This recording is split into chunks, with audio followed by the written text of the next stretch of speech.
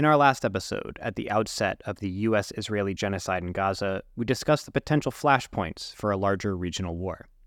This danger exists because of the fact that the U.S. government pumps the Israeli state full of weapons and ammunition in order to have an attack dog in the Middle East. But that dog is taking its owner for a ride, dragging him behind, clutching the leash as it mauls its way through town.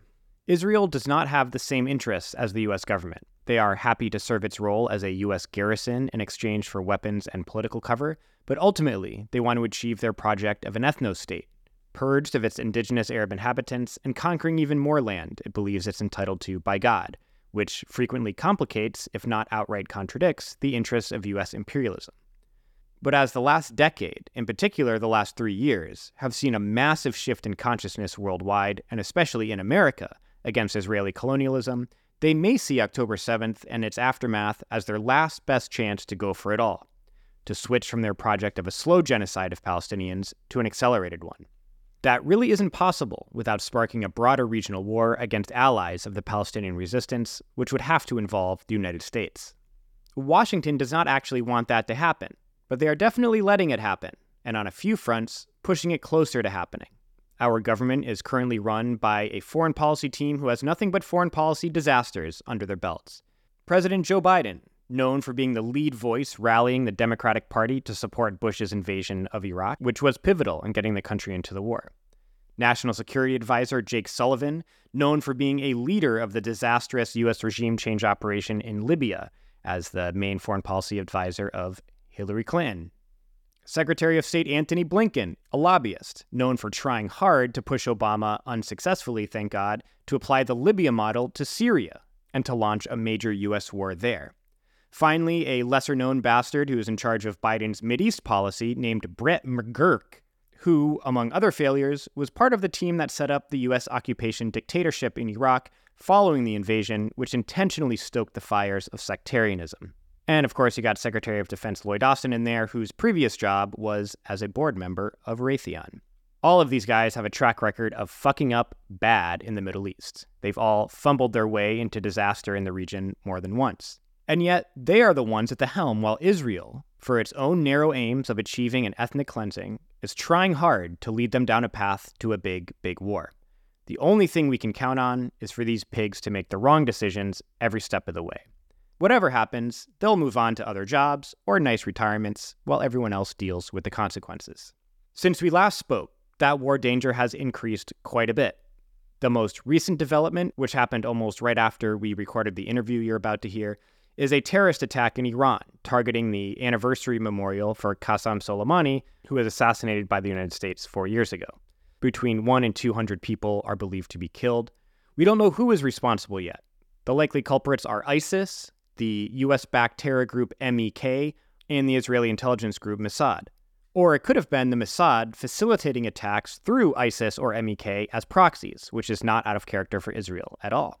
The reason Israel is highly suspect here is because of the timing. In just days prior, Israel carried out 2 brazen assassinations, a Hamas official at his apartment in Beirut, Lebanon, and an Iranian general in Syria. But also, just days before this attack, the Wall Street Journal ran an op-ed by recent Israeli Prime Minister Naftali Bennett, calling for the United States to start a war with Iran as the only way to defeat Hamas. Why would Israel risk larger wars with Lebanon and Iran? Because it is losing in Gaza, unable to achieve its objectives, and one remedy would be getting the U.S. military powerhouse to join in directly against all of the allies of Hamas. While Washington is seemingly reluctant to pour fuel on the fires in Lebanon and Iran, it is doing a good job of starting its own elsewhere in the region. In Iraq and Syria, the Pentagon continues to climb the escalation ladder, clashing with anti-ISIS militias allied with the Iraqi state and ignoring orders by the sovereign Iraqi government to close its bases and leave. Even more dangerous, the U.S. Navy has begun a military operation named Prosperity Guardian, which consists of killing Yemenis for holding up corporate shipping profits in solidarity with Palestine. It's notable that since Yemen began this policy weeks ago, they have killed exactly 0 people and hurt only the flow of capital. But the Pentagon has decided it has the right to kill them. Despite 10 Yemeni soldiers being killed by American helicopters already, they have vowed to continue their anti-genocide shipping blockade, which means combat between the U.S. and Yemen will continue to break out. The only question is, where will it lead? All that aside, the war on Gaza alone is enough to start a wider war, or at least significant blowback for the United States. The details of the Israeli ground invasion are almost too ghoulish to repeat. I have to say, for me personally, beyond my own experiences, I've spent the last 20 years researching and hearing firsthand the worst horror stories from the wars in Iraq and Afghanistan. Somehow, the biggest crimes of those entire 20 years, from Abu Ghraib to the Haditha massacre to the Afghan kill teams, have somehow been put to shame in just 2 months by Israeli ground forces. IDF troops shooting pregnant women as they walked into the hospital to give birth. Military bulldozers plowing through tents filled with wounded civilians, crushing them alive. Soldiers clearing out a hospital, entering a newborn ICU room containing several infants in incubators, and letting them starve to death while they barred doctors from returning to help them. There are too many to list, all while bragging on TikTok and Instagram about all the war crimes they are committing, celebrated by the Israeli population writ large, and codified into policy by the entirety of the Israeli state, which itself is quite vocal about its open intent to carry out a textbook genocide. With over 20,000 dead, 10,000 children, South Africa has brought a charge of genocide against Israel to the United Nations highest court. So now that this has entered the stage of a very legitimate legal case, that puts quite a bit more pressure on everyone involved, including the big but mostly hidden role of the U.S. military. To discuss all these pressing developments, I'm joined by journalist Rania Khalek, host of Dispatches as well as The Freedom Side on Breakthrough News. She is based in Lebanon and has worked as an embedded journalist covering war zones in both Iraq and Syria.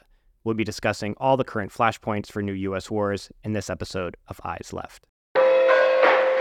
Eyes Left! A wholly unjustified and brutal invasion of Iraq. Of Ukraine. Iraq. I'm a hawk. I would have picked up arms myself to prevent 9/11 again.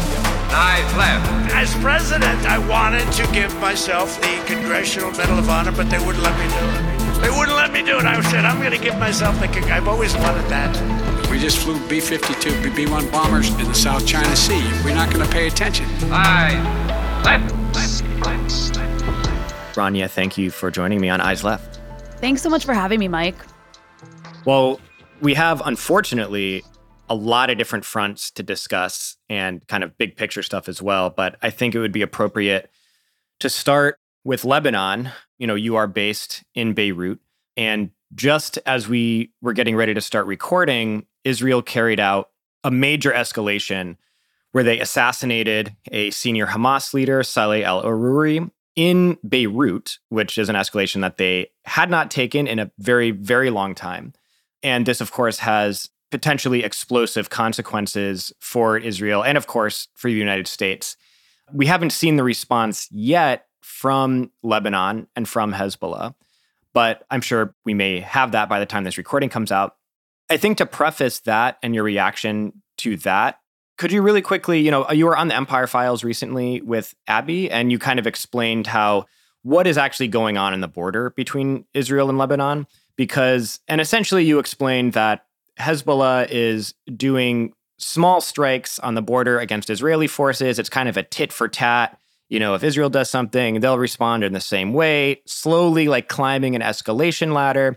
But the purposes from Hezbollah's point of view is, while not kind of directly intervening in the genocide in Gaza, by tying up Israeli forces on the border, making sure that they need to have a lot of forces there, it kind of ties up a significant portion of their military that can't be sent to Gaza. And so while they're not directly fighting in the Gaza war, they're able to provide some relief for the people of Gaza by tying up a sector of the IDF there on the Lebanon border. So could you kind of give that picture, kind of the context of how this assassination happened? Yeah, and before I do go into some of that, I just want to note, I'm just seeing this. I think it's important. This is at least what the U.S. is saying. U.S. officials are telling some journalists who are like basically their mouthpieces, they're leaking that it was Israel that was behind the strike in Beirut that killed the Hamas official. But the Israelis didn't actually notify the U.S. in advance of the attack. A senior Israeli official confirmed Israel did not give the U.S. a heads up, but said Israel notified the Biden administration as the operation was happening. And I'm not surprised about that, because this particular front in Lebanon has been one that the Americans have been trying to basically stop from escalating into a full-out war, because an escalation between Israel and Lebanon would be something that could, in fact, force the U.S. to be drawn into this in a broader way than it already has been. And the U.S. wants to keep this genocide contained to Gaza specifically. Like, they're okay with Gaza being, Anthony Blinken, Joe Biden. They're okay with Gaza being completely demolished and destroyed and I guess even ethnically cleansed. But they don't want it to escalate beyond that, because then you could have a war ultimately escalating between the U.S. and Iran. So that's important to emphasize. But yeah, what you said is absolutely correct. Since October 8th, Hezbollah has been engaging in this kind of low-level warfare with Israel. And the only reason I'm calling it low-level warfare is because it's not on the level of what we see taking place in Gaza, not even close. Gaza's like a totally different ballgame, but it's pretty severe what's been taking place. So about 10 kilometers into each border in northern Israel and in southern Lebanon, you've had some serious airstrikes, mostly like from the Israeli side. You've had a lot of airstrikes, really serious ones, particularly within the 3-kilometer zone of southern Lebanon. It's like kind of a no-go zone for people, from people I know who are there or who are in the south. They say that if you leave your house right now, like an Israeli drone is right above your head following you everywhere you go. Wow. That's what southern Lebanon is like right now. On the Israeli side, Hezbollah has been hitting mostly military targets. It's been hitting a lot of the logistical equipment that is used to observe and surveil what's happening at the border. And it's been putting out a lot of images of that. So there's been basically a tit for tat. And like you said, it's the whole purpose of this is for Hezbollah to relieve pressure on Hamas in Gaza. Hezbollah is not a humanitarian organization, nor do they have the ability to stop what's happening in Gaza. However, they're forcing Israel to divert military resources to the north in a significant way, like a third to a fourth to sometimes half of their various resources are having to be used on the northern front, meaning that that's less than they are able to use on the Gaza front, whether we're talking about reservists or the Iron Dome, like the Iron Dome is having to be used to stop rockets from flying into the north, or whether you're talking about surveillance equipment or Navy boats, all of it. They can't basically go full force on Gaza, even though I know it looks like they are, because there's a lot of destruction because they're tied up in the north. That said, they also can't go full force in Lebanon because they're tied up in the south. So that's the purpose of what's taking place there. So it's been a tit for tat. And what's interesting here is, Hezbollah is a really powerful organization. In 2006, there was a war between Hezbollah and Lebanon. And Hezbollah was a much weaker organization then. Israel was not able to properly invade Lebanon because Hezbollah was so powerful. And Hezbollah did do a lot of damage to Israel by firing like these Katyusha rockets. Today, we're talking about almost 2 decades later, Hezbollah is much larger. I think it has over like 100,000 fighters. It has experience on battlefields in face-to-face combat and actually traditional warfare, you could say, in a way, because they were fighting alongside conventional military forces like the Russians in Syria. And they have bigger weapons. They've been able to collect not just unguided Katyusha rockets, which they still have a stockpile of those, but they have precision-guided missiles at this point, which is what Israel's really scared of, and long-range missiles and all kinds of weapons that they haven't even shown they're able to use yet. And that's the only reason that Israel has not done to Lebanon what it's done to Gaza. Hezbollah is this form of deterrence that protects the country from what Israel used to do to Lebanon, which is just bomb it, relentlessly invade and steal land. So that's what's happening on the Lebanon front. Now, today, the rules of engagement have mostly, except for a few moments here and there, stayed within this kind of like 5 to 10, sometimes 15 kilometers, a couple times 20 kilometers zone where, there's this tit for tat, right? I mean, Israel has killed way more people than Hezbollah has, of course, and has enacted more destruction. But Hezbollah has also been able to do a lot of damage in northern Israel. So because of that level of deterrence from Hezbollah, Israel stayed inside the rules of engagement that, to a large extent, I would say, Hezbollah has determined up until now. And Hezbollah's red lines up until now in terms of not having this escalate into a bigger war have been, one, if Hamas is actually threatened with eradication in Gaza, that's one major red line that would force Hezbollah to get more involved. Another red line was if Israel bombs Dahi. Now, Dahi is in the southern part of Beirut. It's considered a southern suburb of Beirut. In the media, you'll often see it, in the mainstream Western media, you'll see it referred to as a Hezbollah stronghold, which is just a way to dehumanize everybody who lives there. Now, this is a place where a lot of Shias live, a lot of Shias who support Hezbollah live. So during the last war on Lebanon in 2006, Israel completely demolished, like carpet bombed this area of Beirut. And that's actually where the Dahi doctrine was born, which is the idea of this doctrine is to basically like destroy all the infrastructure, the apartment buildings, anything that's civilian. You just destroy it. The electricity building, whatever, generators, water storage facilities. You destroy everything as a form of deterrence so that the base of support of the organization, in this case Hezbollah, that you're trying to destroy, will turn against them. And that's actually what we saw then enacted in Gaza in 2008, 2009, this Dahi doctrine. We saw it again take place in 2014, to a lesser extent in 2021 for that 2 or 3 week war that took place then. And now we're seeing it on a broad scale, like used against all of Gaza. So that's where you'll hear the Dahi doctrine. That's where it comes from. They destroyed this area of Beirut. It was then rebuilt later on. But the red line, this was the second red line for Hezbollah. You bomb Dahi, then that's a red line, and that could trigger a full-scale war. So today, the Israelis bombed this area of Beirut, with a drone strike. They killed a few Hezbollah officials, including one in particular called Saleh al-Aruri, who was actually, I believe, one of the co-founders of Qassam brigades and spent time in Israeli prisons. You'll often see that when it comes to the Hamas leadership of the military wings. Oh, yeah, like over 15 years in Israeli prisons. Yeah. Exactly. All that's to say, this was a violation of the current rules of engagement. So now everybody's waiting to see how Hezbollah is going to respond. I mean, they have to respond. And this is also, by the way, a huge escalation in terms of just one country carrying out an assassination inside another sovereign country. That's a pretty big deal what Israel did. I mean, the only other countries who really do things like that are the US, right? Yeah, really quickly, like I think a lot of the media description of this is like, you know, what you mentioned, the Hezbollah stronghold and like Hamas base area of Beirut or whatever. They use that to like distract from the fact that they bombed Beirut, the capital of Lebanon. Beirut is the biggest city in Lebanon. It's a major developed hub of Lebanese culture and society.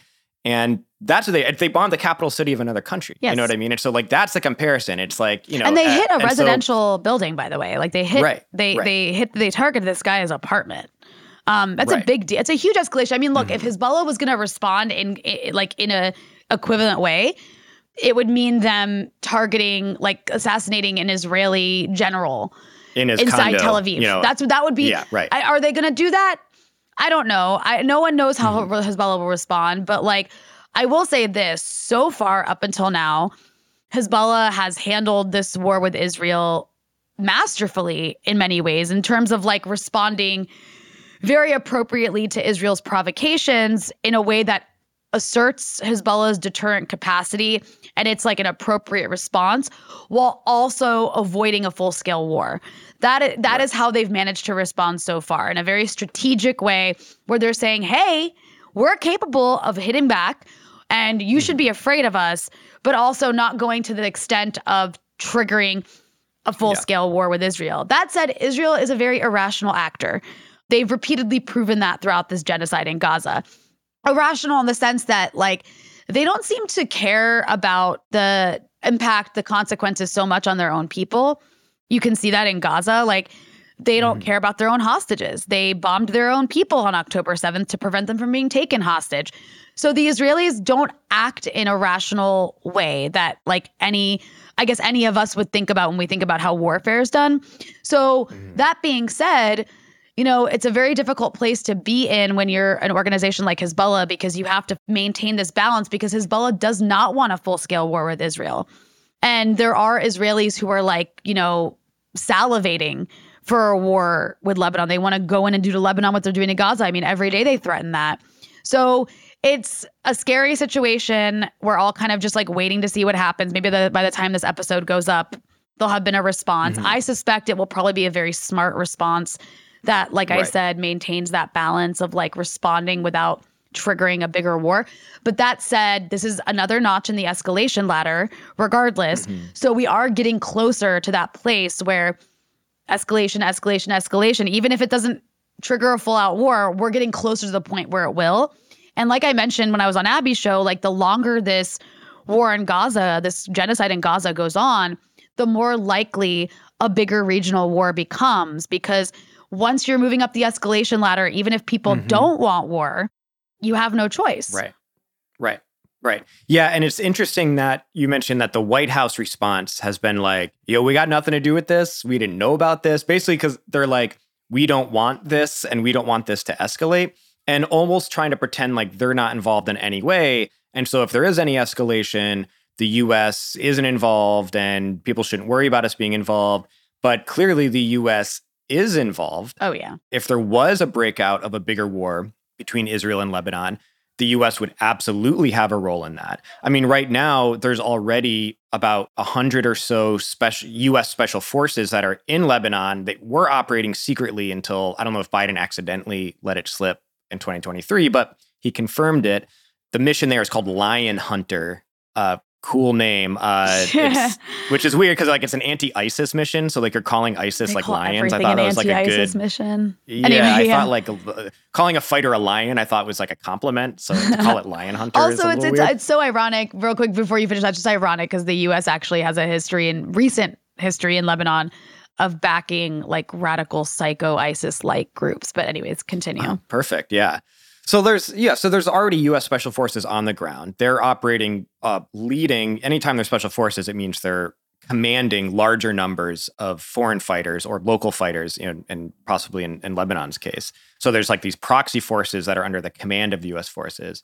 So there's already U.S. forces there, which could make an impact. But, so that the U.S. wants to wash its hands of this, but, is directly involved. And I wonder how much this has to do with the fact that, you mentioned how Israel acts just recklessly. And a lot of times they don't have this, like the Israelis that are calling for like a bigger war with Lebanon. It's like, you'd think they'd have the self-awareness now after what's going on in Gaza that like you're doing pretty poorly on the ground in Gaza, yet you're threatening, you're like salivating over the idea of going to war with Lebanon, like as if you're not. How do you not have the self-awareness that probably would not go well? Maybe because they're confident the U.S. will come in and save their ass or something. But I wonder if the assassination has anything to do with the fact that one of the biggest new developments in the Gaza war is that the Israeli military is essentially retreating from North Gaza. I mean, they have been dealt such major blows in northern Gaza that they're essentially pulling out and switching to what they call a low-intensity war in the north of the Gaza Strip. Yeah. Supposedly, the White House played a role in this by putting pressure on the Israeli government to say, hey, you need to reduce the number of civilian casualties, not because they don't support them killing civilians, but because it's hurting Biden so badly. And so the people that are in the White House right now are like, we're going to be out of office in a year if we don't find some ways to turn around what's happening. And of course, Gaza is a major part of that. And so just out of their own like professional self-interest, which is just so depraved, they're telling Israel like, it's harder for us to have like 700 people a day dying. Can you lower that? Cut your operations in one part of Gaza so it's like 300 civilians a day that you're killing instead of 700. Yeah. So I don't know if that's actually the reason. It's probably, so the White House has been pressuring Israel to kind of scale some things down.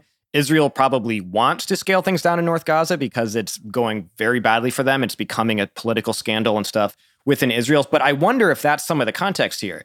Israel's getting their ass kicked. In Gaza, they have to announce this big retreat. And then, you know what? Guess what? We're going to distract by actually just killing a Hamas person in an apartment building in Lebanon's capital city. And everyone should focus on that instead. Yeah, no, I think it's all the things you just mentioned. I when this first started, Israel, if you were reading Israeli media, you'd see every week or so, you'd have an Israeli official recognizing quite publicly that there is a time limit for how long they will have before the world is like, nope. And before, most importantly, the U.S. is like, all right, guys, time to stop. They recognize that pretty early on. I think the Israelis were actually pleasantly surprised with just how much time the Biden administration has been willing to give them before and until now, the Biden administration has used zero leverage other than some public rhetorical demonstrations of like disagreement with the Israelis.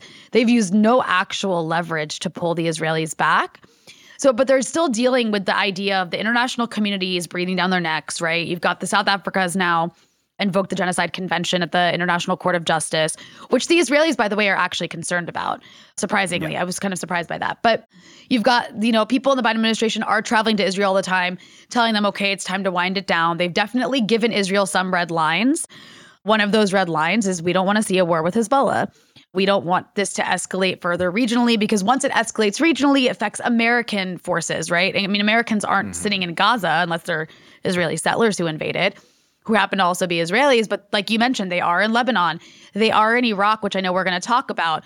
They are in other parts of the Gulf where the different resistance factions are able to target them if this were to escalate into a bigger war. And then there's the Iran factor. So the Americans kind of have some red lines they've sort of imposed on the Israelis. The Israelis get that. And then there's the military on the ground factor.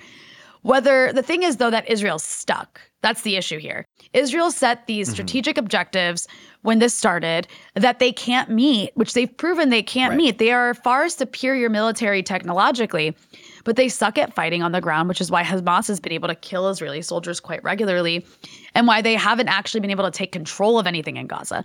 Like, they take these photo ops. You'll see like online, you'll see some photo op they took in some place they blew up, and then you'll find out 2 weeks later that that brigade actually was killed by Hamas a couple weeks after that, because they don't actually control anything. You can destroy entire apartment blocks and streets. You can destroy everything. That doesn't mean you control the territory, especially when you have a tunnel system underground, which they don't know how to deal with. So on top of that, on top of the fact that they're stuck when it comes to Gaza, because literally anything except for what the military objective they set, which was the defeat of Hamas, anything less than that will be seen as a victory for Hamas. And they know that. Yeah. So they're stuck in Gaza.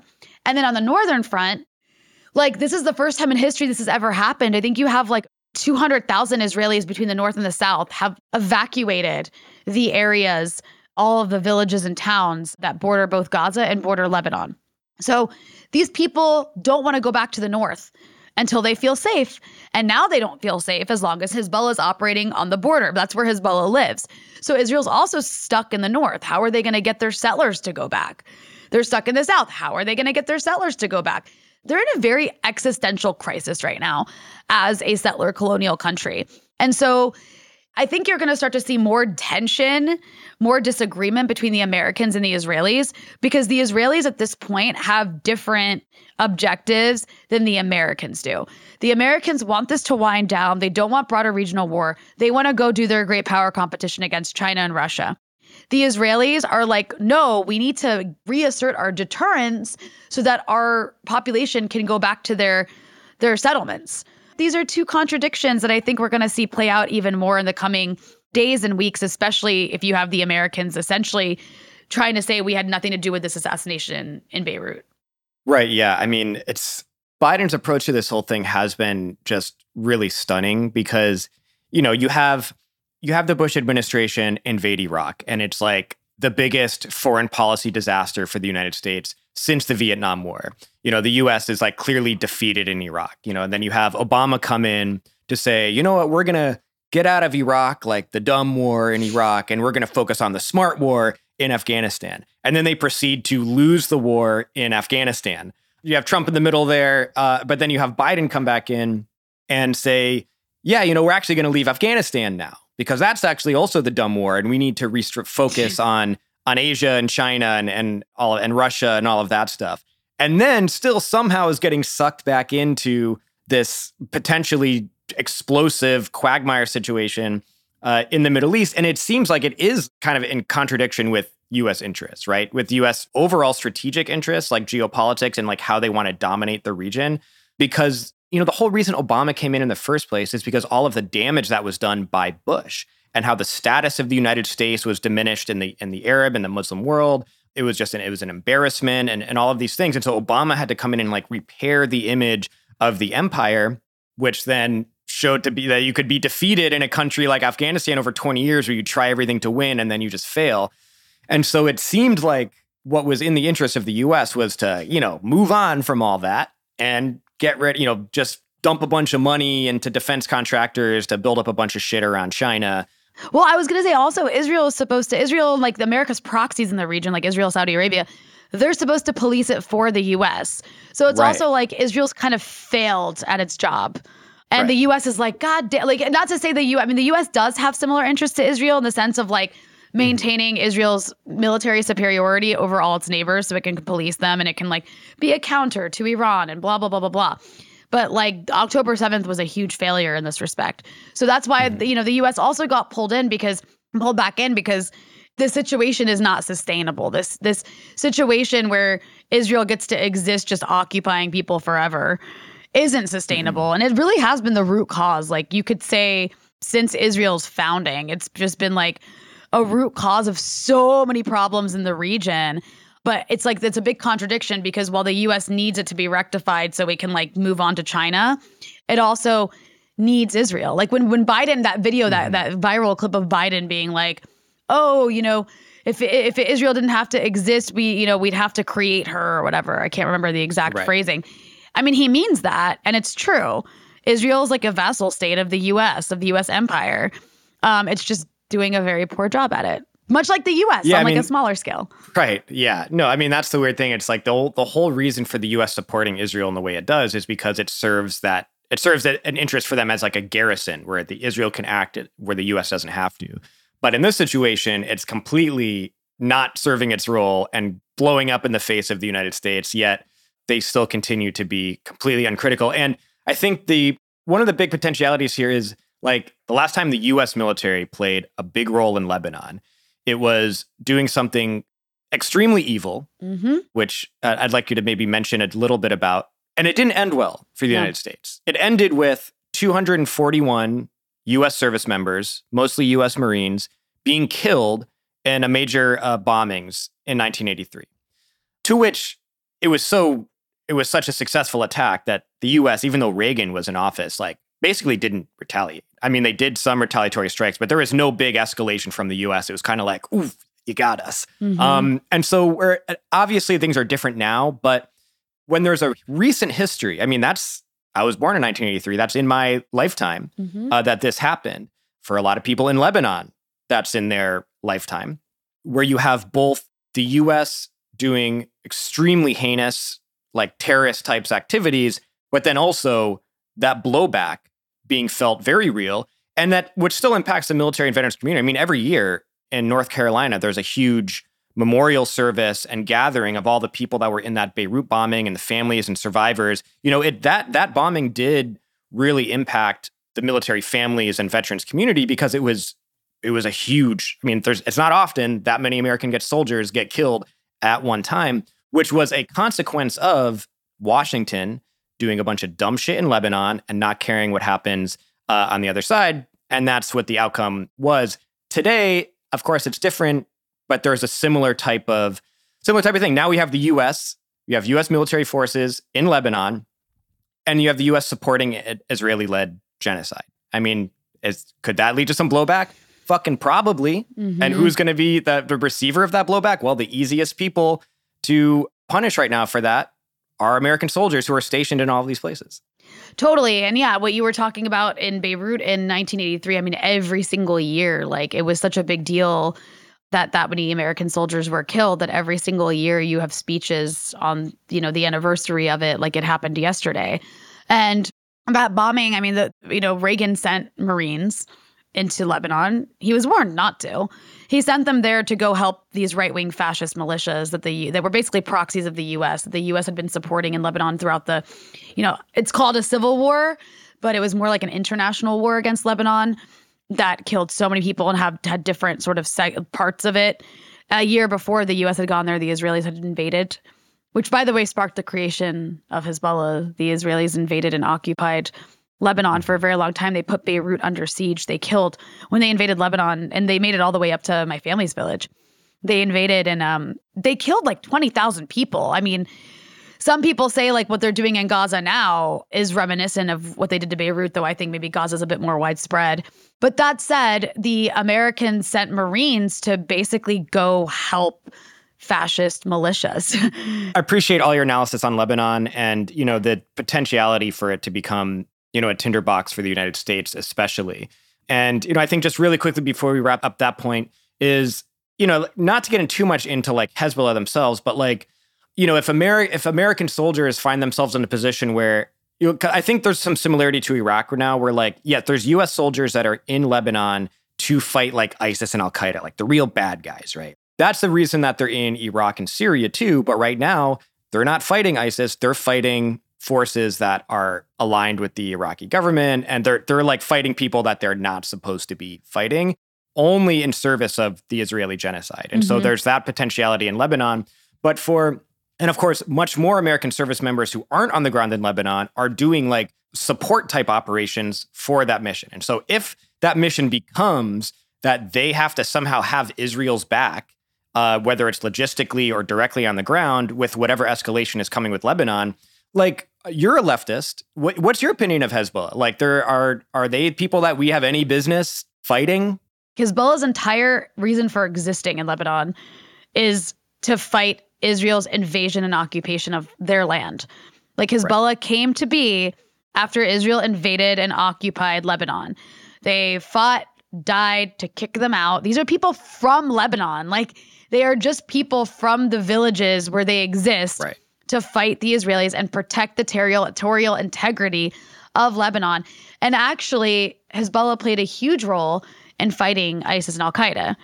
They entered the war in Syria in 2013 officially because Lebanon was threatened by the collection of Al-Qaeda and ISIS and affiliated jihadist groups that were in Syria, that the U.S. was backing, by the way, in Syria. Like, we can't forget that ISIS across the region grew and took over areas because of the vacuum created by U.S. regime change schemes across Syria. ISIS never could have gotten as big as it didn't existed. You could even go back to the Iraq War. ISIS was what came out of Al-Qaeda in Iraq, which didn't exist until after the U.S. invaded Iraq. So it's just the irony of having these American forces in all of these countries to supposedly fight Al-Qaeda and ISIS.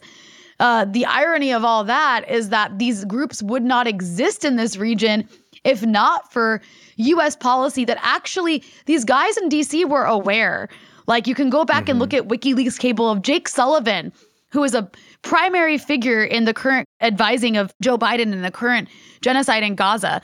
Jake Sullivan, you can go find emails between him and Hillary Clinton where he was basically saying Al-Qaeda in Syria is on the same side that we are. Like, very openly, very bluntly. They knew exactly what they were doing.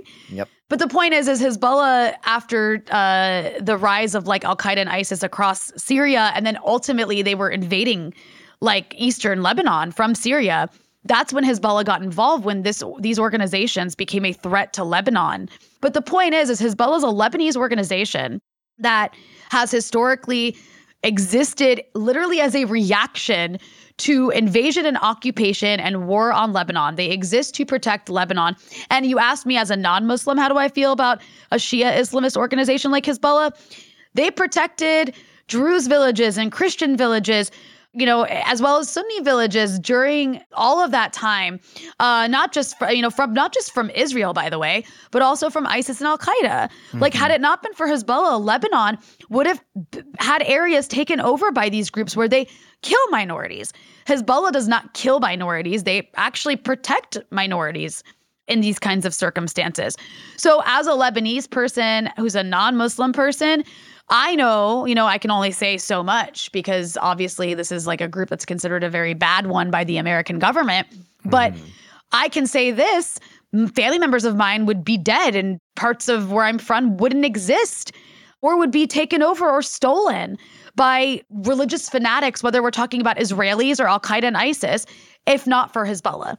So you can take that as you want. But for many people, not everybody, I'm not claiming to speak for all Lebanese here, but for many people, this is a resistance group that protects from destructive forces that happen to often be aligned with the United States. I just got to say that Hezbollah striking Israeli military targets on the border and tying up a huge portion of its military, that's an objectively good thing. I mean, Israel trying to conduct an ethnic cleansing of Gaza, mass murdering civilians, not just from the air, but the stuff that they've been doing on the ground is like even more heinous than the airstrikes. It's an anti-genocide action. Striking Israeli forces so that they have to divert large forces so they can't be committing a genocide in Gaza. That's objectively good. And any kind of operation or military action from the U.S., whether it be a support role or direct or whatever, to hinder Hezbollah's ability to do that is enabling more civilians to be wiped out in a genocidal campaign. Totally. So let's move on to the next, I think, for the United States, a potentially bigger tinderbox, and that is Yemen. Yemen, like Hezbollah, is saying, we're not going to take no action when there's a genocide happening, which most countries should be doing, but there's just a small number of countries, and not even countries, but a small number of organizations within certain countries that are saying, we got to do something to stop this, something meaningful or something that can create some more pressure to stop this. So Yemen, because they are positioned on the Red Sea, where a massive amount of capital flows through, they have said, we will not allow the flow of capital that supports the genocide. So Israeli ships bound for Israel, you're not allowed past the area that we run security operations, because that is money, number one, that is money that is going to go in some way benefit the genocide. And of course, it's creating a massive amount of pressure for other countries that are going to suffer some profit losses to say, hey, can you stop doing the genocide? So it's a strategically, it's a very important and justifiable move to say you're going to lose some few $1 billion if you decide to keep carrying out this genocide. And it's also smart because these big capitalist countries that are just even ones that are calling for a ceasefire and stuff, what's going to actually move them to do anything? It's when the banks and big corporations in their countries are like, hey, we're losing a lot of money. You gotta step it up a little bit. So once Yemen started conducting these operations, they seized a big vessel, and that was a big deal, and they flew Palestinian flags on it. I mean, it's very obvious why they're doing it. As long as the genocide is happening, these ships aren't allowed here. So of course, the disruption of the flow of capital, for the United States is the worst offense anyone could ever commit. It's and all of a sudden they start invoking international law. You have the Secretary of Defense, Lloyd Austin, also a Raytheon board member and shareholder, so a direct war profiteer. Actually, he was my division commander when I was inside. I ran with him a couple times, and he was a one-star general. But, he went and put a suit on and started making some money at Raytheon. But so, of course, he gets up there and is talking about this is illegal, what Yemen is doing. Of course, never use the word illegal for all of the stuff they're enabling Israel to do in Gaza. But they launched this operation on December 19th called Operation Prosperity Guardian, which is another way of saying Operation Profit Guardian. And it's funny because they initially announced that it was this big, huge coalition, that all of the world is coming together for this important coalition to ensure the flow of capital through the Red Sea. And they initially announced it, the initiators, it was the United Kingdom, Bahrain, Canada, France, Italy, Netherlands, Norway, Spain. Other big US partners didn't join, like Australia and Japan. Bahrain was the only Arab country to join. Even Saudi Arabia didn't join, and they had just been in a big war against the Houthis in Yemen. But then after that initial list was announced, France then came out and they said, actually, we're not really part of this. We're going to do our normal stuff in the Red Sea, but we're not going to fall under the US umbrella. Italy came out and basically said, we're actually not part of this. Then Spain came out and said, we're kind of part of this, but only under NATO's leadership. We're not going to do anything that's under US command. If there's some NATO-led stuff, we'll be a part of that. So that whole big coalition, coalition of the willing, Iraq war type stuff they're trying to create, it kind of all fell flat. Right. And I guess showed the consequences of the US supporting this genocide for their overall big world hegemon interests. But it didn't mean that the Operation Profit Guardian wasn't going forward. And so we saw on December 31st, that policy, that new Pentagon plan in action, where a distress call came from a ship that was headed for Israel. There were 5 Yemeni speedboats that were trying to intercept the ship, saying, you can't come here. You can't come here. We told you can't come here. So they radioed to the U.S. Navy. The new U.S. Navy sends ships and helicopters. Those helicopters come and destroy 4 of the 5 boats, killing their crews. The Yemeni Armed Forces spokesperson responded by saying, quote, while carrying out regular official duties to establish security, stability, and protect maritime navigation, American forces attacked Yemeni naval boats the U.S. bears the consequences and repercussions of this crime. Yeah. So, of course, we know that Yemeni forces have fired on some U.S. ships in the past, and the U.S. has had to intercept those rockets and stuff. This could mean that there's a big uptick in that, especially with more U.S. targets in the region. But also, the other side of this is not just what's going to play out in the Red Sea, which could be potentially huge, is that the Pentagon has drawn up plans to start bombing Yemen directly, for the U.S. to start striking Yemeni military targets on their own soil. A source told the Times of Israel that the United Kingdom has said that they will join that bombing campaign with the United States. The New York Times reported that so far, Biden is reluctant to carry out what the Pentagon wants to do in Yemen because, not for any good reason, but because it could inadvertently benefit Iran or something. So Biden so far is not doing it, even though it's on the table. But at a minimum, even if the U.S. doesn't start bombing in Yemen, which would be horrific, especially considering what Yemen has just been through over the past several years, which the United States enabled, which we should talk about a little bit. But at minimum, what is happening is that U.S. naval forces, potentially others too, like Marines are on these ships. We probably have Air Force pilots that are involved in it as well. There's a big U.S.-led military operation that is killing Yemenis that are doing really a good thing. Mm-hmm. And they are going to engage in this operation to kill Yemenis in order to ensure the flow of capital to a genocide. Yeah. I think it's really incredible that the poorest country in the region is doing more than the richest countries in the region, is doing the most, actually, to materially try to shut down this genocide. I think the way you framed it is really important to emphasize. Again, you have the U.S. using the lives of its own soldiers to basically kill Yemenis and potentially get killed back themselves to protect the profits of various shipping companies sending stuff to Israel. That's it. So that a genocide can continue. All of this, everything happening right now, everything the U.S. is doing is just is sacrificing the people who are forced to fight their stupid wars so a genocide can continue. So that a bunch of guys in suits in Washington can get reelected and keep their jobs and continue making money. That's what's happening, and it's really disgusting. Whereas on the Yemeni side of things, you have this, I think Yemen is the poorest country in the region, literally. Yeah. And it just came out of a horrific war that was led by the Saudis, but was backed by the US and the British and France.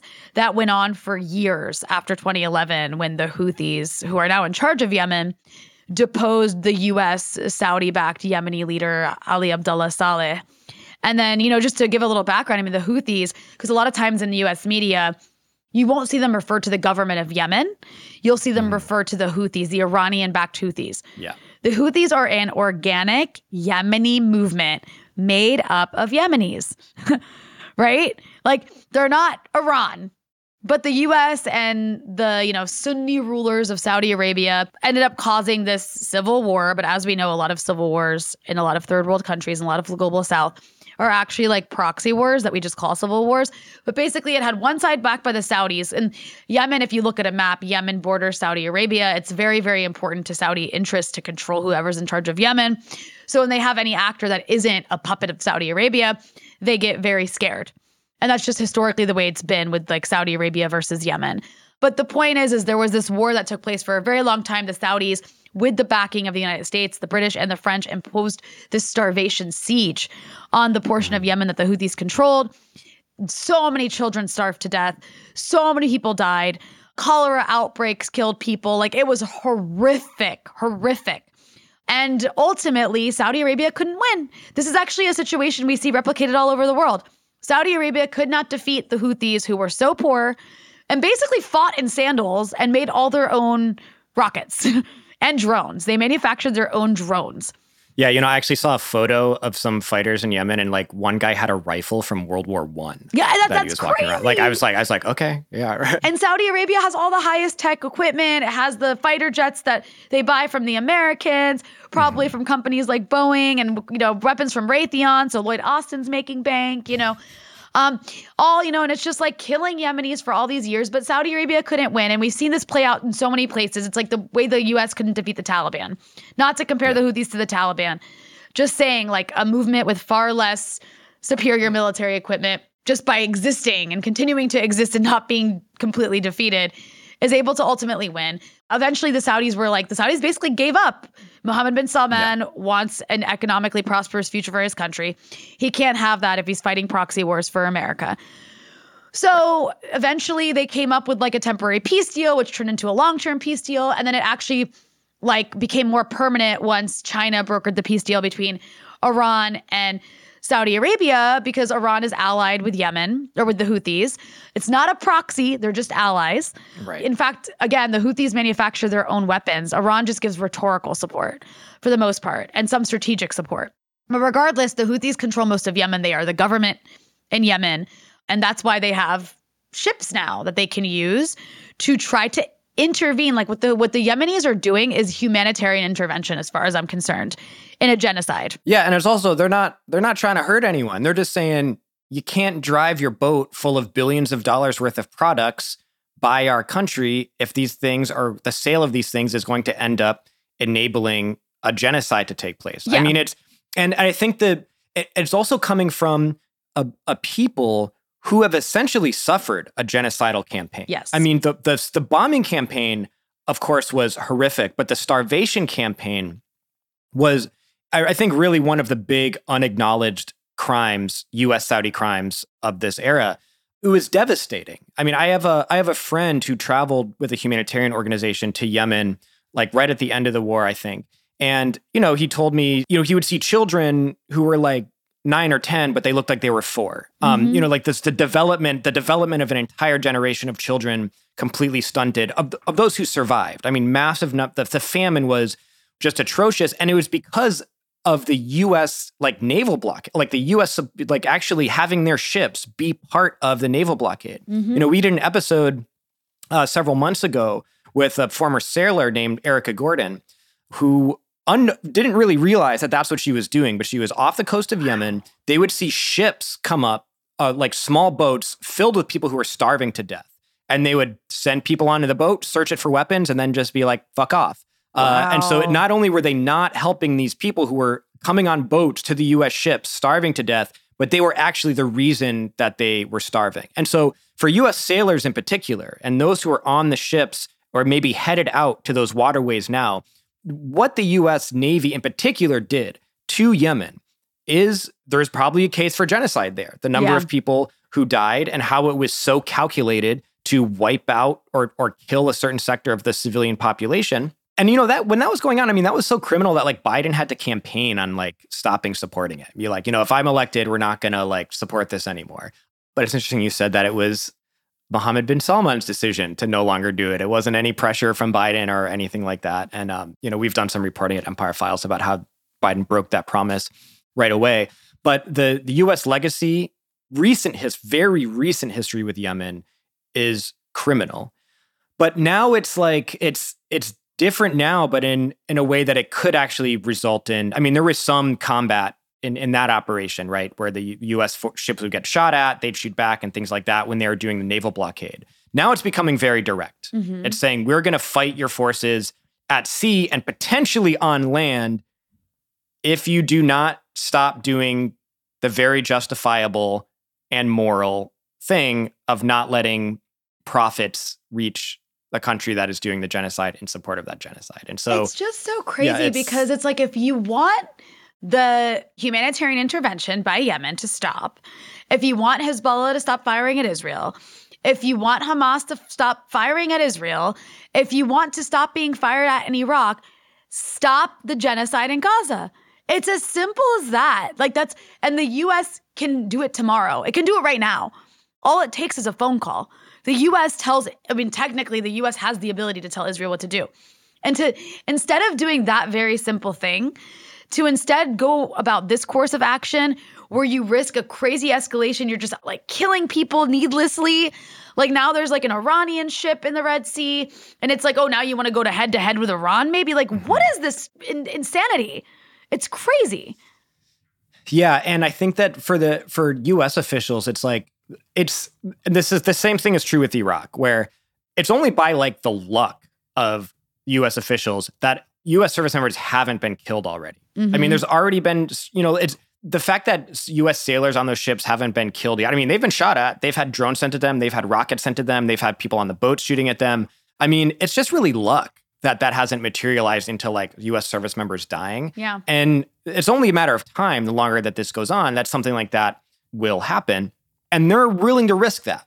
It's very easy for Biden and Blinken to be like, you know what? Maybe there will be a successful strike on one of our ships in the Red Sea and a bunch of American service members are killed. But you know what's more important than that is making sure that these shipping companies are able to deliver their products so the investors get their payouts and all of that stuff. Crazy. I mean, that's what really, like, if you are one of those unfortunate sailors to be blown into the sea and have your body be eaten by fish as it sinks to the bottom of the ocean, you will meet that fate knowing that it was for nothing else than to protect profits for extremely rich people in service of a genocide that is completely unjustifiable and will go down in history as like one of the worst crimes against humanity of our lifetimes. And so I think one of those important things is like, if you're a U.S. service member who is ending up getting shot at by Yemeni forces because you're doing this, it's like they're kind of doing the right thing here. I mean, you're the one that's going in there and being the aggressor and like launching this, like, we will come kill you if you try to stop ships from going through. Like, who fucking cares? Like, what? Like, I have no interest. Me personally, nobody in the Navy has any interest in a fucking shipping company being able to deliver its crates of like iPads. You don't want to die for a Danish shipping company? My God, who cares? Like, stop the ships, whatever. Yeah. I mean, it's just like the most like, it's just like one of the more like, you're dying for corporate profits type of situations. I mean, that's all, but it's like worse. You're dying for corporate profits in order to protect corporate profits so there's not pressure to end a genocide that's happening. Yeah. So it's like, it's very different because in the past, it's like, yeah, you want to die for corporate profits in Iraq or whatever. Those were very strong cases for those being real and rational arguments of what your life was being sacrificed for. Now it's like this double thing where it's like you're being sacrificed for corporate profits in defense of a genocide. It's so bad. It's like, come the fuck on. Oh my God. When you put it like that. It's bad. And, one of the reasons we're having this conversation is because, like, I've watched a bunch of news coverage of what happened, that recent strike and what Yemen has been doing with these ships. None of it mentions why they're doing it. I mean, it made it into the New York Times, which is the only report I read. Yeah. And I was too annoyed with like because you have to read through all this BS to actually see the news. It's like everything's Iran this and Iran backed that. And it's like, I mean, just stop the genocide, you guys. And I mean, everything you said applies to Iraq in the sense of like, except Iraq's a little bit different because I think that U.S. personnel in Iraq are sort of like sitting ducks. So let's pivoting to Iraq now because it's like a similar situation, right? Where you have, like you said, sitting ducks. There's been about 150 attacks on U.S. bases since October 7th. They kind of stopped publishing the numbers, but around 100 U.S. troops have been injured. And the most recent attack was the first person who was like in critical condition. So we had 3 service members hit in an attack, 1 in critical condition. The entire purpose of these attacks is to add pressure to the White House to stop supporting the genocide. It's, the attacks that are being launched at U.S. bases, it's not the full capabilities of the militias that are launching them. They could probably be killing U.S. service members if they wanted to, but they're just harassing, poking the U.S. in the eye and escalating over time, climbing an escalation ladder and saying, the longer you support this genocide, the longer there are going to be potential big consequences for you in a country where you already lost a war. Yeah. So the U.S. has responded by launching airstrikes every so often. These airstrikes are condemned by the Iraqi government because the people they're striking are part of what I want you to explain. They're kind of part of the Iraqi government. They're within the network. And so the Iraqi government is like, look, U.S. bases, you're here to help us fight ISIS. That's the justification for why you are here. We are allowing you to have these bases because you're part of this anti-ISIS coalition. And that's a permission you have. You do not have permission to, on our own soil, launch airstrikes against people that we have an alliance with. And the Iraqi government, they're also very worried, and they've told the U.S. this. They're worried that this could erupt into like another war in Baghdad. It is putting an immense amount of pressure on Biden. Yeah. I mean, there's people in the State Department, they're saying, look, the longer we do this, we're risking things escalating in Iraq. So it's working. It's effective. We're going to shoot off a couple drones, we're going to shoot off a couple rockets, and it's going to cause more drama inside Washington to be able to pressure Israel to stop doing a horrific, horrific crime against innocent civilians. And so, it's completely justified military strikes on the U.S. bases, in my opinion. It'd be a shame if people were killed because Biden decides that he's willing to sacrifice these American soldiers in order to do this really horrible crime. But that's where we're at. I think it's really important to just mention that we're recording this a day before the 3rd anniversary of the U.S. murder of Qasem Soleimani, who obviously that was a very, very big deal, but he was murdered in a U.S. drone assassination strike at Baghdad airport alongside Abu Mahdi al-Muhandis, who was the leader, who was a commander in the Iraqi Popular Mobilization Forces, specifically a commander in Kata'ib Hezbollah, which is one of And what is that? The Popular Mobilization Forces is like the coalition. Yeah. So the Popular Mobilization Forces initially came into being after ISIS took over large swaths of Iraq. And there was a kind of like a religious call from a couple figures. I won't go into specifics on that, but there was basically a call to like defend the homeland. Let's put it that way. So these, at the time, they're often referred to as Shia militias, came together, many of them, to form the Popular Mobilization Forces, which ended up consisting of a lot of other militias or units of other sects as well. They were majority Shia, but, Iraq is majority Shia. Actually, I embedded, when I went to Iraq on a reporting trip back in 2017, I believe it was, I embedded with the Yazidi wing of the Popular Mobilization Forces that was like fighting to get their sisters and mothers and, the women who were taken as sex slaves back. But anyways, the Popular Mobilization Forces is exactly what it sounds like. It was a popular mobilization against ISIS. And the U.S. was in a tough position when this came into being because it consisted of some groups that had fought the U.S. After the invasion and occupation of Iraq. One of them in particular is called Kata'ib Hezbollah. I just mentioned them because they are one of the more powerful groups, and the leader of that group was murdered by the U.S. 3 years ago. And that was a really, really big deal in Iraq. He was like a revered figure along with Qasem Soleimani and the Iraqis. So if we want to talk about something that we're seeing now, it kind of is reminiscent to me of the attacks on U.S. bases in Iraq and Syria following the murder of Qasem Soleimani and Abu Mahdi al-Muhandis. So anyways, right now what you have is, so the Popular Mobilization Forces, just to fast forward a little bit, they played a huge role in defeating ISIS. The Americans like to credit themselves, and the Americans played a small role despite being responsible for the proliferation of ISIS. Right. They ultimately did play a role in helping to defeat it, and then that's how they justified staying in Iraq. And that's how they continue to justify staying in Iraq, even though ISIS isn't really a problem right now. But the Popular Mobilization Forces ultimately, even though the U.S. kept calling them Shia militias, Iran-backed Shia militias, they were really, really successful in routing out ISIS. And so ultimately, they were actually folded into the Iraqi security forces. And, this makes them, like you mentioned, a part of the state. So right now, what we see happening is over the past few years, because of various provocations, mostly during the Trump administration, you did have firing at bases. Like it happened a couple times during the Biden administration where they're like, get out of our country.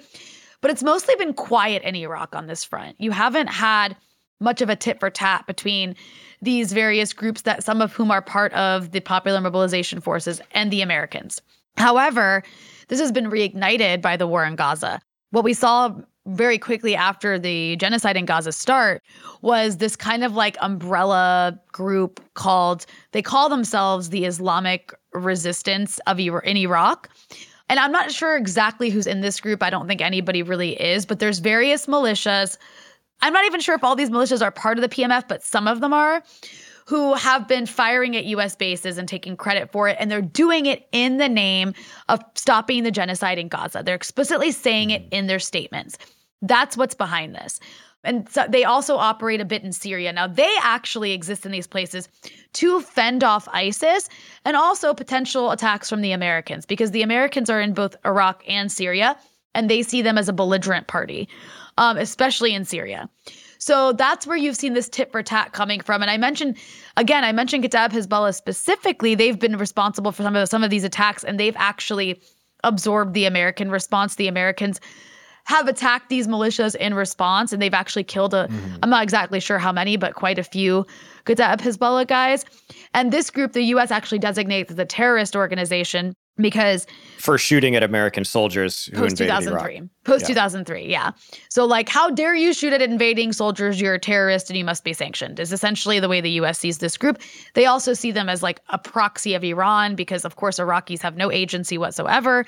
And why on earth would they attack Americans? If they're Shia and they attack Americans, it can't possibly be because America invaded their country. It's because Iran told them to. There's no other logical reason for that. But I can assure you, these people are Iraqi. And, there's a bit of a contradiction among some of them, too. I mean, I'm not going to try to speak for all of these people. But, their base, a lot of their base isn't necessarily, like, even against the taking out of Saddam Hussein. Like, these are, like, mostly, Saddam was not very nice to Shias, especially in his later days. And a lot of them, a lot of people who are in positions of power in various militias today, I mean, their families, they'll tell you, they'll be like, if Saddam Hussein was still in charge, my family would be dead right now. So their issue was with the U.S. invading and occupying the country. And it is a bit of a contradiction. However, their issue has continued to be the U.S. invading and continuing to occupy their country, continuing to interfere in their country's politics, in their elections, and everything that takes place, all in its ongoing war with Iran. And also the U.S., they view, if you ask anybody, most people in Iraq will tell you the U.S. created ISIS. Like, that's how they view it. And, I mean, is it that black and white? No. But you actually very much can blame U.S. policy for knowingly, in some instances, allowing the proliferation of ISIS. That did happen. So these groups have a lot of animosity towards the U.S. for those reasons. But again, I want to say that there hasn't been a back and forth in a long time, in maybe the last year or more, maybe since the beginning of the Biden administration, if I'm not mistaken. This is explicitly a result of what's taking place in Gaza. So again, if the U.S. wants it to stop, end the genocide in Gaza. It's really that simple. Yeah, but it's only a matter of time before one of these strikes actually kills someone, because they're getting very close to killing someone. If you get orders to go to one of these bases in Iraq and Syria, it's under the auspices of you're going on this anti-ISIS operation, which sounds quite noble and heroic. But in reality, you're going to go be a sitting duck on a base who will end up being killed by someone who was anti-Saddam Hussein, who led the fight to destroy ISIS, who is part of the state apparatus of the sovereign country of Iraq, like which the Iraqi government is saying, do not fight these people, do not bomb these people. And then the only reason that you will die is because Joe Biden and Antony Blinken and Lloyd Austin refuse to stop giving Israel all the fucking weapons to mass murder civilians with. And, with Syria, too, it's, we don't have to go too much into, what happened in Syria. But the point is that the American forces in Syria are there just to, basically protect an oil base, to keep it out of the hands of the Syrian government. It's not to fight ISIS. It's not. The ISIS has been defeated in Syria, and it's not because of that much that America did. What America did caused ISIS in Syria. The people who died fighting ISIS more than anybody else were the Syrian army and these various Iraqi groups and Hezbollah guys, not the Americans. It's just so absurd. In fact, Qasem Soleimani, who Donald Trump murdered and almost started a massive war with Iran over murdering, was the leader of the anti-ISIS fight and did way more to defeat ISIS than the U.S. did. And so it's literally in Syria, the U.S. has split Syria in different parts, basically, because it didn't succeed in taking out the government there. So now it has these starvation sanctions on Syria. And then a portion of Syria is under the control of an American proxy force called the SDF, where American soldiers are stationed literally at an oil base. to prevent the the Syrian government from accessing its own oil so that they can starve them of oil. Like, that's what you're in Syria for. That's it. To protect an oil base from Syria, from the government that should have access to it. It's like the most iconic American imperialism photos. It's like the MRAPs and like U.S. armored vehicles with giant oil rigs, giant American flags on them at the oil derricks, and like where it's just pumping oil in the background, and it's like you got a guy on a 50 cal like guarding it. It's like I appreciate that those images exist because it's a great representation. It's very emblematic of, you know, what your real mission is. And so, you know, the White House is in this position where they obviously don't want to get into a big war in Iraq. They also don't want to leave Iraq because they want to desperately to maintain U.S. bases there and always have. Even when Obama withdrew them, they're still desperately trying to keep as many U.S. forces there as they could. So their calculation is, yes, American soldiers might die. We're not going to take them out.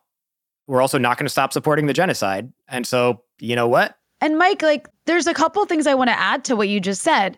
This is their region. Like, there's a difference between American soldiers being sent from some state in the U.S., like, and then the people who actually live there, who in many cases have nothing to lose. Like, when we talk about Yemen, like, this is a country that's been through, just finished coming out of a genocide itself. People don't have a lot to lose. It's kind of like the same in Gaza. It's like people in Gaza don't have, I mean, there's something to lose, of course, but they're living, like what's been done to them has been so horrific, even before this current genocide, that they have a lot less to lose than Israelis, right? Which is why, despite the fact that Israel has superior firepower, they just can't win. They don't want it as bad. It's not their land. And that applies to Americans. Like, if you're going to come over from a place on the other side of the world to someone else's land, someone else's sea, they're willing to lose the little that they have. You have a lot more to lose. It's just that actually like makes it not as fair of a fight in a way, because like if you're going to go fight in Syria or Iraq, the people who live there are willing to sacrifice way more than you are for their land. You know what I mean? Like, it's why. Like, why? They have a lot less to lose than you do. And that means they're willing to go further and they're willing to die. Like, they are willing to die for this. You know what I'm saying? Because it's their people and it's their land. And that makes all the difference. It's not your people. It's not your land. And it's not for a good cause. Like, as simple as that. Yeah. And you know what? And there's a recurring theme here. I mean, you have Lebanese people fighting Israel who they went through a U.S.-backed genocidal campaign by fascist militias that carried out many horrific civilian massacres with the support of the United States. So, you know, potentially fighting people who went through that. You have Yemen, who very recently survived a genocidal starvation campaign where there is a legitimate case to bring genocide charges against the perpetrators of that.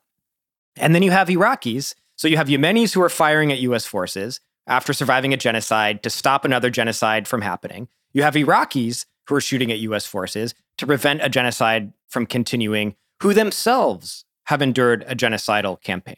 I mean, there was people like former U.S. Attorney General Ramsey Clark and others were trying to bring a case for genocide against the United States for the starvation campaign against Iraq prior to the invasion in 2003. So throughout the 90s, you have Iraq suffering what legal experts called a genocide against Iraqi children in particular.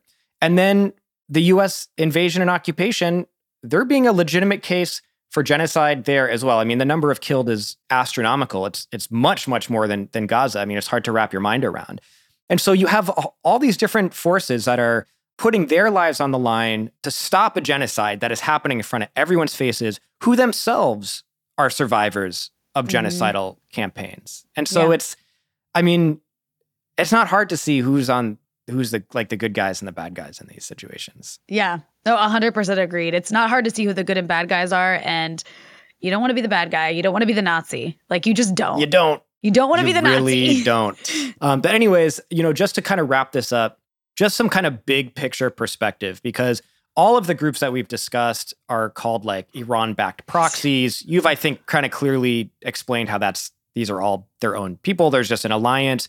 But I wanted you, so I don't want you to go into all that again, but just like there's this axis of resistance, right? Mm-hmm. the Houthis in Yemen, Hamas in Gaza, Hezbollah in Lebanon, these different varied militias in Iraq and Syria.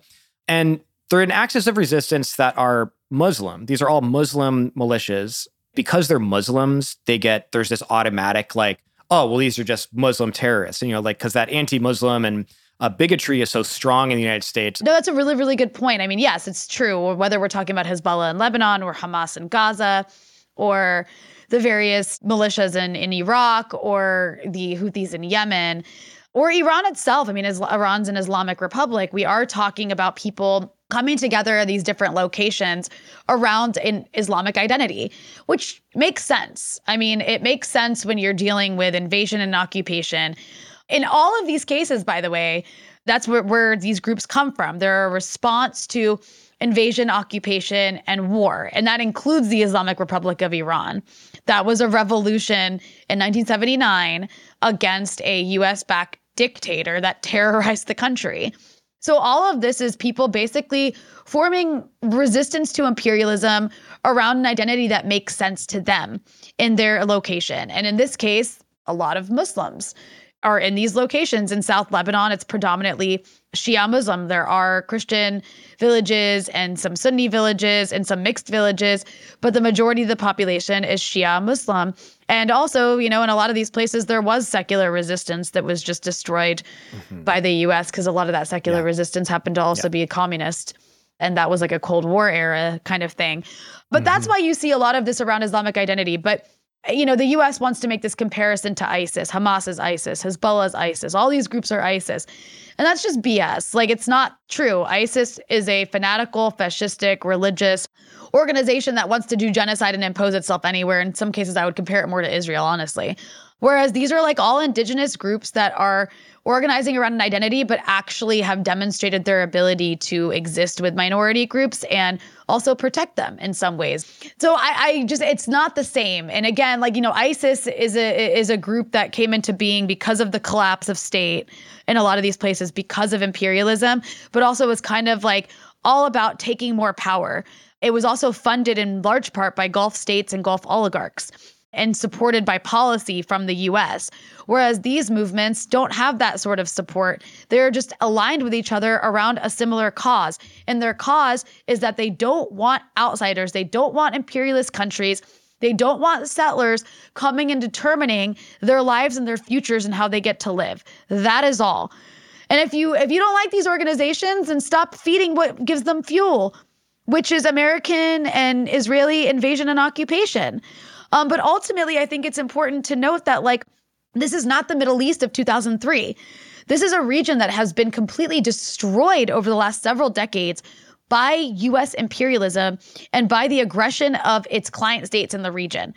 And throughout those moments of destruction, there weren't forces that could fight back. And now there are. In 2003, Iraq was on its own and it fell very quickly, and nobody could do anything to stop it. Now you have forces of defense. I would look at these as defense forces in Palestine, in Lebanon, in Yemen, in Iraq, in Iran, that are able to defend themselves and defend their borders and defend their sovereignty against outside aggression. And that is what the U.S. and Israel are contending with right now. And that's why they're so angry. That's why they're acting out so belligerently and so stupidly, because they're not used to seeing a Middle East where people can defend themselves from this. And that's what we're seeing happening now.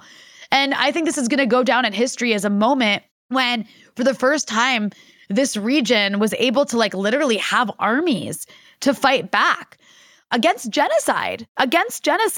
This has never happened before. 1948 happened with almost no defense, and people were it was the worst it literally means, Nakba means catastrophe, because it was a catastrophe for Palestine and a catastrophe for the region. And decades after that, it was one defeat after the next against Arab countries and forces. And today, that's not the case. Today, people are fighting back, and again, against the genocide. And it's the axis of resistance that, yes, Iran is a big part of it, but it's not the only part of it. And these people are acting for their interests of their own people in their own countries, in their own border. So I really think that next time you see Iran backed this, Iran backed that, they're just allied with the Iranians. But they're not like taking their orders from Iran. They're just defending their own people. That's what Hamas is doing. That's what Hezbollah is doing. That's what the Houthis are doing. And just don't be the person who gets in the way of that. It's not worth it. Yeah, I think the biggest indicator is that if you are in the Iranian military, your main thing that you train for is being invaded by the United States and fighting them on your homeland. And if you're in the American military, you train for fighting Iran or other targets in their country. Right. As the invader. And you know what? It's not. And one thing I'll add is like, if you don't like the religious makeup of these groups, it's none of your business. Like, like let these countries and people in them figure that out. That is like not up to the Americans. And it's not like the Americans are going and trying to impose some utopian vision for like what a society should look like. They could care less. Look at their allies. They're all a bunch of like kleptocratic dictators across the Gulf states that also impose a crazy religious fanaticism. So, you're not doing anybody any favors by repeating that sort of rhetoric or even buying into it. Rania, thanks so much for joining us on Eyes Left. It was very important insight and appreciate your expertise. Thank you so much, Mike. It was a pleasure. Eyes Left.